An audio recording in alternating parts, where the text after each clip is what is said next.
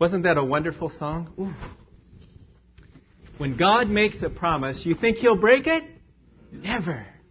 And I love that scripture that says, I will never leave you nor forsake you. That covers everything. We could just say amen right there, and that could conclude our service for the day, and we could go home blessed, knowing that He's with us and He's given us the promise He'll be with us all the way to the end. But while we're here, and we have our Bibles, and we have the time, should we not give God the glory and look into His Word? Before we begin this morning, shall we just open once again in a word of prayer? Father, we just thank You for this beautiful song. We thank You that You've not left us alone. You've saved us, Lord, from hell and destruction, given us eternal life. And we thank You that You're with us on the journey all the way home. We thank You that sometimes we take winding roads, sometimes they're steep roads, Lord, but all these roads are the narrow road that leads to eternal life, and we're going to be with You forever, Lord, and we just thank You for that. We pray now that You'll speak to our hearts through the Word by the Holy Spirit, Lord. May You be glorified today, Lord. Hide me behind the cross, that the words that are spoken will be Your words with unction and power that will touch lives, that souls can be saved today, and we as believers can go home rejoicing in our salvation. We just praise You now and thank You in Your precious name. Amen. I have a question for all of us to answer today, and the question is this: what will it take you to break before God? You know, God has to get us to the place in life where we break before Him. We break our will, we break our pride, we come to Him. And God knows how far He can push us to that breaking point, to get us to the point of salvation. And you know, God will stop at nothing to rescue a sinner. He'll go after that sinner to the ends of the earth to bring that sinner to Christ. And that's what He's trying to do. And you know, until the last breath of the person, God is still reaching out. Even people on their deathbed have been saved. Even people that have been given up hope to live in this world, they get saved, and what a joy it is. It says the angels in heaven rejoice over one sinner who repents. I like what it says in 2 Peter 3:8. It says, the Lord is not slack about His promise. She sang about the promise. As some men count slackness, but is long-suffering toward us, not willing that any should perish, but that all should come to repentance. God's plan, God's design is that 100% of the people would be in heaven. Now we know that not everyone has accepted Christ, but wouldn't it be great if we could know by the end of this service that 100% of the people here hearing the message would be saved. And then 100% of those hearing on the internet would be saved. Oh, man, that would be wonderful. So may the Lord encourage us today as we look at His Word. Today we're going to talk about the story of the prodigal king. Now notice I didn't say the prodigal son. We know the story about the prodigal son. But today we're going to talk about a prodigal king. And I'm going to give you some clues in the Bible and the Old Testament who the prodigal king is. And if you know who it is, we'll even let Sylvia participate because it's kind of tough. But if you know who it is, raise up your hand. There's 5 clues. First clue, this is a hard one. He was 12 years old when he became king of Judah, and he reigned 52 years in Jerusalem. Okay, I knew that would be a tough. His father was one of the best and most godly kings of Judah. Number 3, he was arguably one of the most wicked and evil kings who ever reigned. Okay? Number 4, his end was better, much better than his beginning. Okay? Number 5, you might get it now. He was the son of godly king Hezekiah. Manasseh, I heard it. Yes, and I heard another hand over here. King Manasseh. King Manasseh. I was reading King Manasseh's life not that long ago, and I was so thrilled because here was a man that started his life off in desperate condition of sin. I mean, he was wicked and evil through and through. But by the time we come to the end of the message today, you're going to see how God transformed his life in a dramatic, powerful way that only God can do. Because only God can take a sinner and turn him into a saint. And that's what he did with this man.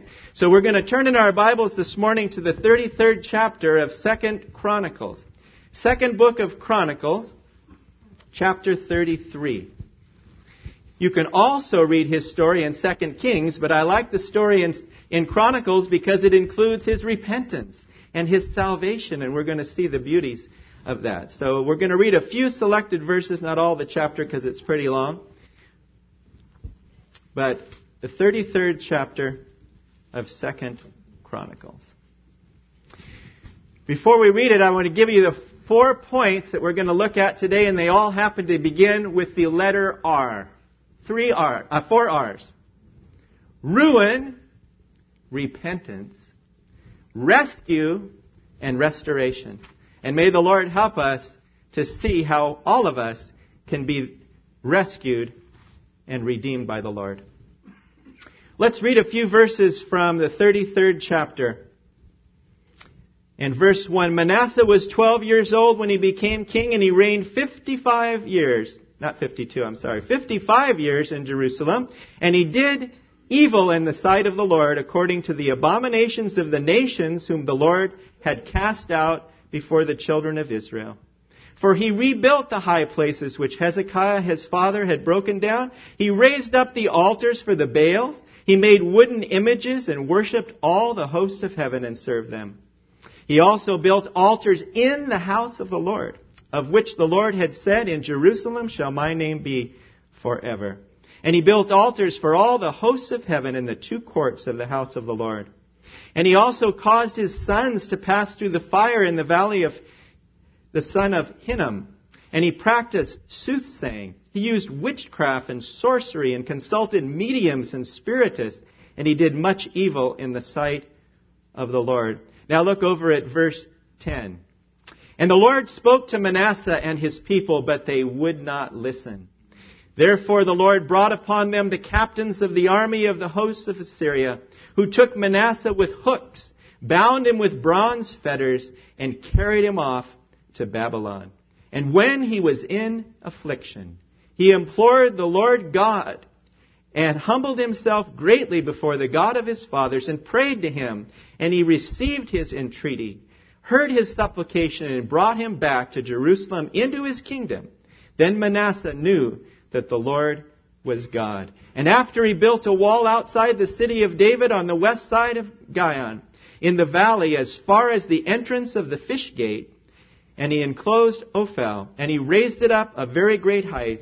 Then he put military captains in all the fortified cities. And then listen to this. He took away the foreign gods and the idol from the house of the Lord, and all the altars that he had built in the mount of the Lord and in Jerusalem, and he cast them out of the city. And he repaired the altar of the Lord. He sacrificed peace offerings and thank offerings on it. And he commanded Judah to serve the Lord God of Israel. Nevertheless, the people still sacrificed on the high places, but only to the Lord their God. What a story. What a dramatic change. And may the Lord touch our hearts today to change us dramatically, to change us powerfully, to use his word in all of our lives. Because we can relate to the story. Because all of us are sinners. And God wants to save each and every one of us. Well, let's look at, first of all, the first 11 verses. We see that Manasseh's life was ruined by sin. Adel mentioned this in his message last week also. Sin ruins a person's life. It ruins it. There is no other way to put it. Sin ruins a person. And the more a person's in sin, the more ruined their lives become. But we see as this young man grew up, he grew up in a very godly environment because his father was King Hezekiah, who loved the Lord. And he was one of the most godly kings. And you can imagine he taught him the Word of God. And yet, we can see from this passage, he was not saved. He was not saved. And yet we can use our sanctified imagination, and if we put it into our terms of today, we can look at it this way. He grew up in a Christian home. He was acquainted with the ways of God and the ways of the Scriptures. He went to church and he went to Sunday school. But you know what? He was not saved. And just because you go to church, just because you grow up in a Christian home, just because you live in a Christian country, does not make you a Christian. Each person, as a sinner, has to come to God and ask for God's forgiveness and accept the finished work of Christ on the cross as the only way to get into heaven. You know, God doesn't take the children and the grandchildren of Christians into heaven. He takes all those who accept Him as personal Lord and Savior. It has to be a decision of the will. And we can see that Hezekiah had just led a great revival in Judah. And they were worshiping the Lord, and they had gotten rid of all the idolatry and put it all away. And they had had a wonderful time of Passover and honoring God. But you know what? His son didn't live like his father. You know, they hear the expression like father, like son. Well, it wasn't true in this case. He lived different than his father. And when he grew up, he pulled off the bondage that he considered it from his father. I don't want that life for me. That's fine for my dad. That's fine for my mom. That's fine for those people. But I'm going to live my life my way.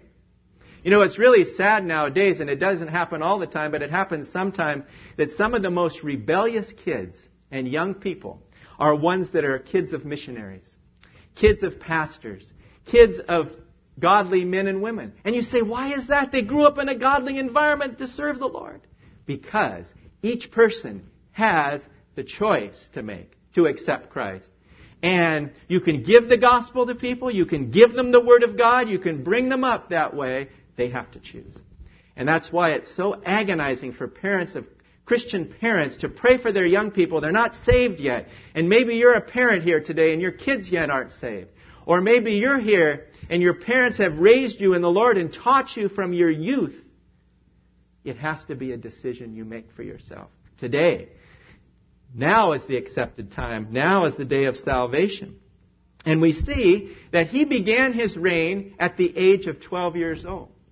How many at 12 years old would ever be willing to serve as a king? But he was the son of Hezekiah. He was next in line to the throne. He took over at 12 years old. But guess what? He did some pretty terrible things. Notice what he did. You can see it very clearly. We read it this morning, what he did in verses 4 through 8.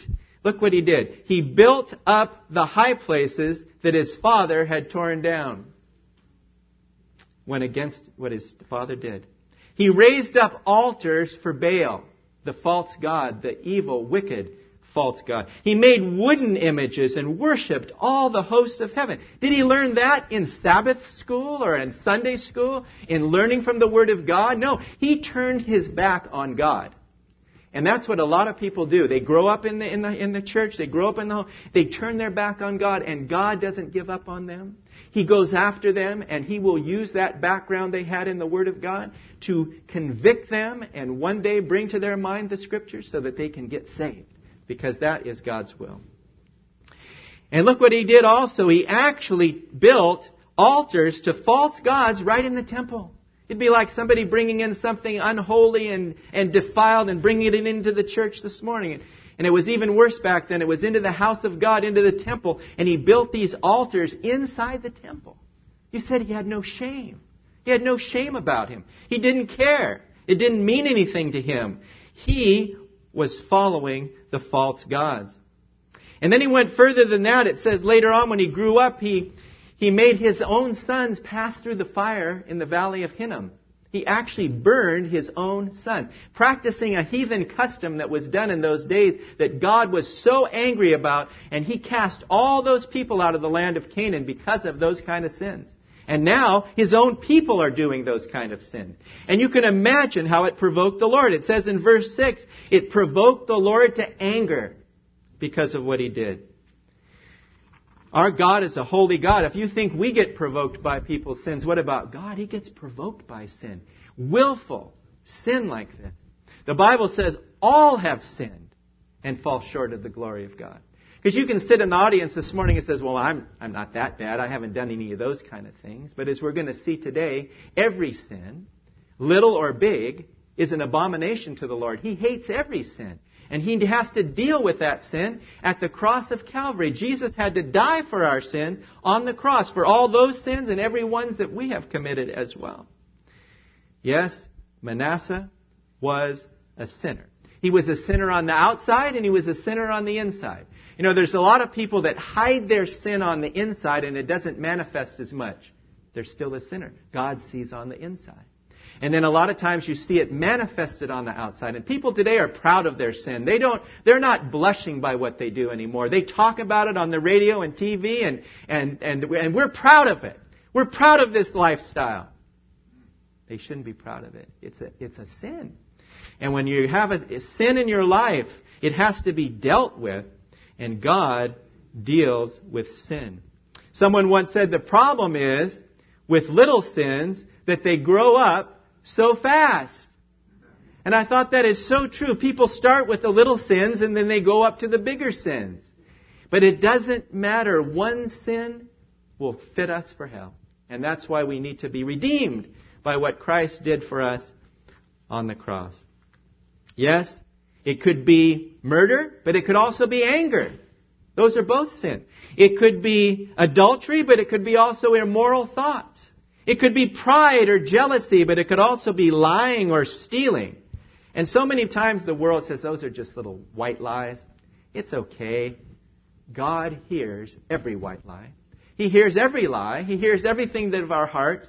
And He knows that we're sinners and that we need to be forgiven by Him. And that He provided a way through the Lord Jesus Christ's death on Calvary that we could be forgiven of every sin. And you know what was really sad about His life? Not only was He a sinner Himself, and not only was He in all these gross sins, but it says He seduced Judah, the nation, to sin also. And it's really sad. One day when people get to heaven and they stand before that great white throne, and God brings up to them their sins and that they have rejected Christ, He says, you're not only responsible for your sins, but you're responsible for what you taught your kids. And you didn't teach them to follow Christ either. And then you're responsible for that influence that you had out there. And so it's a real challenge to our lives, especially as Christians, that we might be a godly influence on a sinful world. And when people say bad things, we don't laugh at their jokes. We don't say it's okay. We don't cover it over and smooth it over and say it's all right. No. If somebody asks you about it, it's sin. It's pure and simple sin. I've been dismissed from so many jury trials because I get up there and they ask me about that, and they say, well, what do you think about, drinking and driving? I say, it's a sin. Thank you, Mr. Allen, your jury service is finished for the day. One time I got dismissed from 2 juries in the same day. I mean, I want to serve. I believe in the jury system. I believe in our country, but they don't want me on the jury because I have strong-minded against sin. And we should be that way. A lot of parents say, I don't want my kids to smoke. I don't want my kids to drink. I don't want my kids to take drugs. But then look at what they do. They drink, they smoke, they take drugs, and then they're asked their kids not to do it. It's hypocrisy. The Lord says these sins are transmitted. Started in Adam and Eve when they sinned, and the sin nature has been with us ever since. You don't have to teach that baby to sin. It knows very well to throw the tantrums, and they'll let you know it. And we could see it. Manasseh was a sinner from being born a sinner, and then when he was only 12 years old, he was committing all these sins. He was establishing a sinful lifestyle, and God had to deal with him. So God did deal with him. He sent the prophets to him. He spoke to him directly and to the people of Judah, but notice how sad in verse 10. And the Lord spoke to Manasseh and his people, but they would not listen, or they would not hear. God's message goes out today, but if a person doesn't listen to it, it's going to have no effect. And I really believe that the Word of God sometimes can come in one ear and go out the other and be unaffected in the person's life, in their mind or in their heart. And the devil wants to keep that seed from germinating unto salvation. And the devil is involved and is behind that.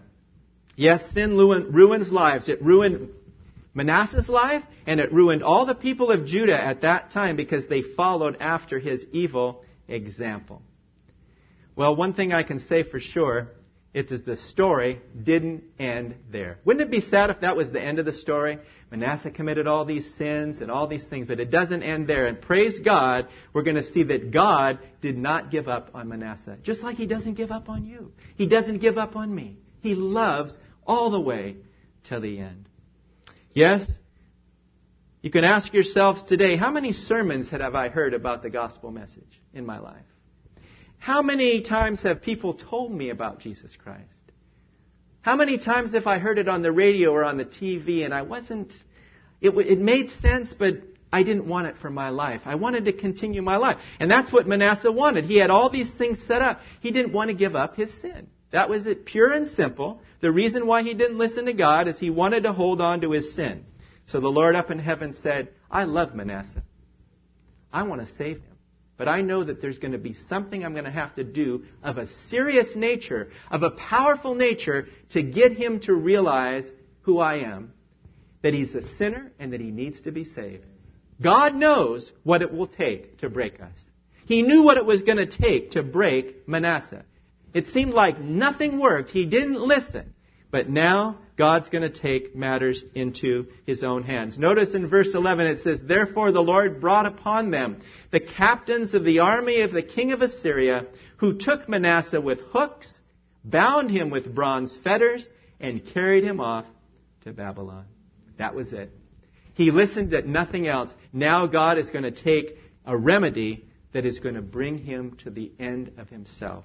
He's going to bring him to hit rock bottom. It says they took him with hooks. You know what that means? It means they had hooks that they put into the nose of the person. They led him like this to Babylon. Do you know how far that is from Judah to Babylon? Leading him by the nose.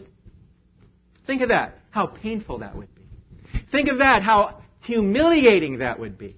Think about how tragic that was. But God had to do it.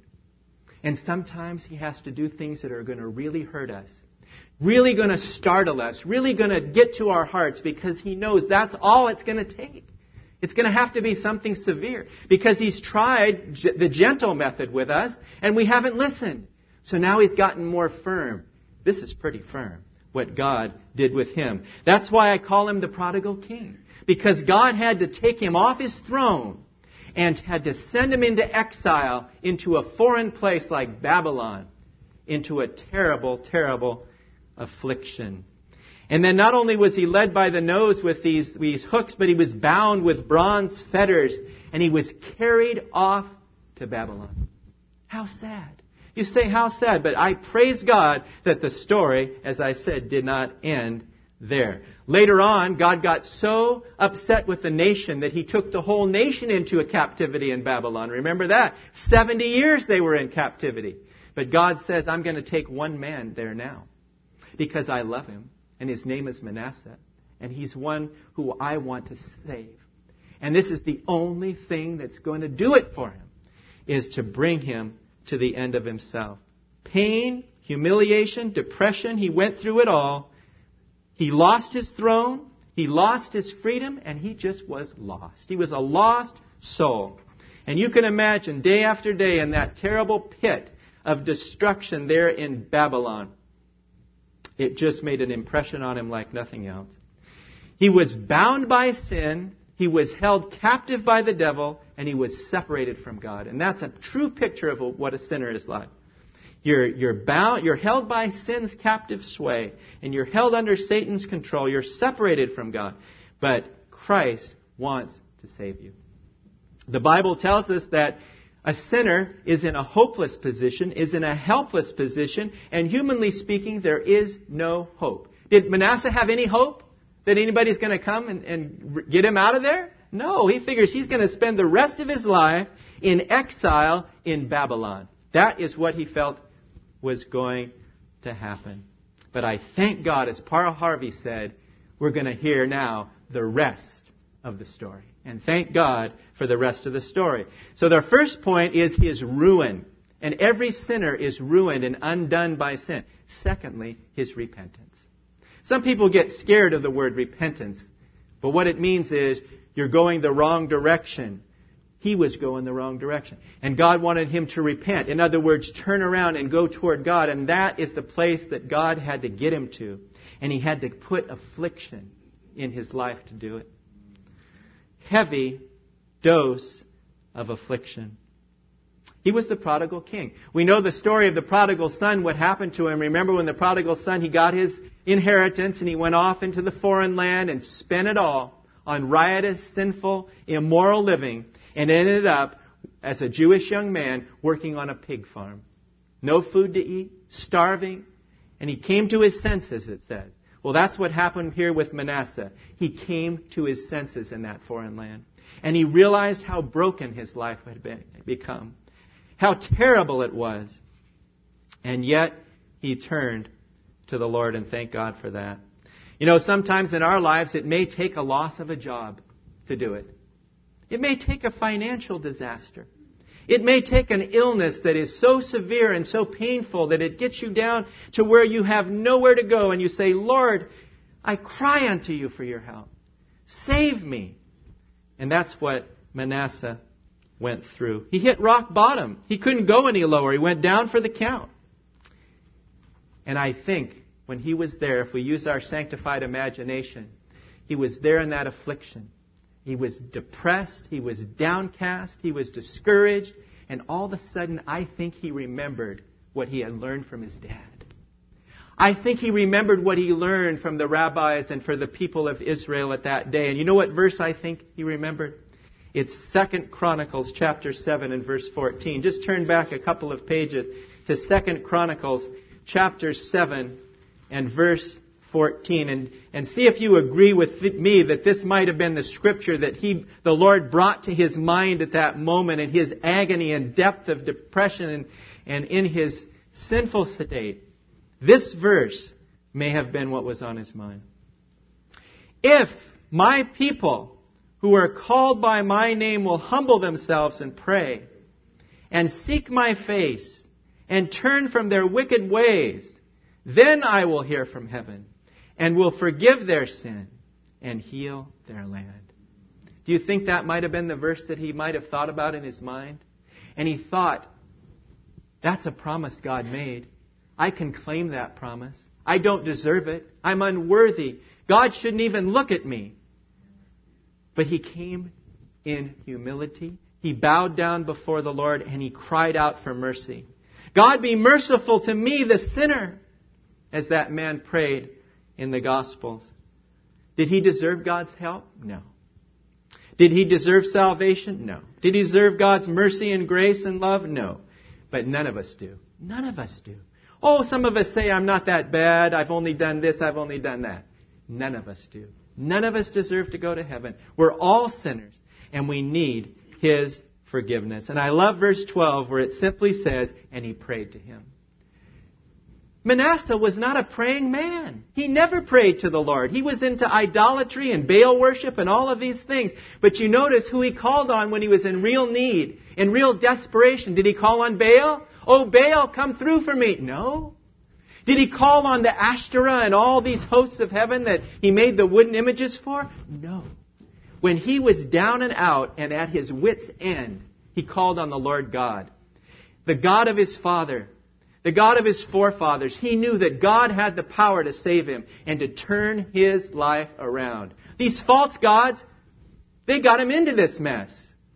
The true Lord God is going to get him out. And we get ourselves into messes. God gets us out. And I thank God for that. The only person that can save us is the Lord Jesus Christ, and he cannot turn away from a repentant sinner. When somebody comes with a true, sincere heart and says, Lord, I'm a sinner. Please forgive me. I don't deserve it, but I trust in your finished work, Lord Jesus, on the cross. He will never turn you away. He'll never come to you like he could come to Manasseh and say, Manasseh, you blew it. You went way too far this time, and I'm not going to forgive you. God is not that way. He has a soft heart. God has a soft heart to every sinner, and all you have to do is come. But you have to come, and you have to publicly confess Christ, and he will save you. Hundreds of years later in Peter's sermon in the book of Acts, notice what he said. Acts 3:19 says, repent therefore and be converted so that your sins may be blotted out, so that times of refreshing may come from the presence of the Lord. That verse could have been spoken to Manasseh. Manasseh, all your wicked, evil deeds that you did are going to be blotted out. And you're going to come into times of refreshing and forgiveness and salvation. And if the story ended there and he got saved, I really believe that Manasseh really did get saved. A lot of people believe that. I believe we'll see him in heaven. That Manasseh would have said, that would have been enough for me. But you know what? God is in the business of restoring lives and not only saving us, but He puts us all back together and gives us a beautiful life, an abundant life. And it says that not only did God do that, He rescued him from the plight that he was in. And He saved him and showed him great mercy. The Bible says, therefore, if anyone is in Christ, he is a new creation. Old things are passed away. Behold, all things become new. Boy, if you could have somebody that would tell you, here's the before salvation and here's the after, this man had it. I mean, we read it right here in the chapter, the before, his wicked, sinful ways, and now his after. He's a new person. And you say, well, let's see when he goes back to the land what's going to happen to him. Because God allowed him to go back to his people, to go back to Judah and actually become king again. That's the mercy of God. When He puts broken lives back together, He doesn't put it back halfway and say, well, I'm going to forgive you and I'll put you over here and you'll be on a shelf here and you'll go to heaven. But no, He saves us to use us. And can you imagine the testimony that he had when he got back to Judah? And how he told people of what happened to him, and he went to Babylon and he came to his senses and he accepted the Lord, and the Lord brought him back.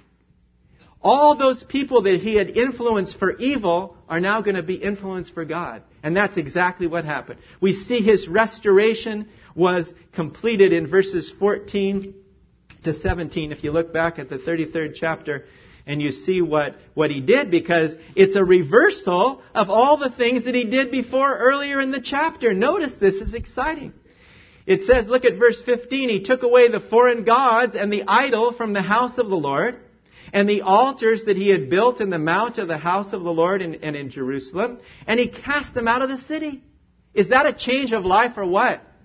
When somebody accepts Christ, it results in an immediate, dramatic change of life. He didn't go back to the old ways again and say, well, I'm back now. We're going to do it the same way. No. He changed his way of living. He truly had repented. And now God was in his life. The Lord was in his life.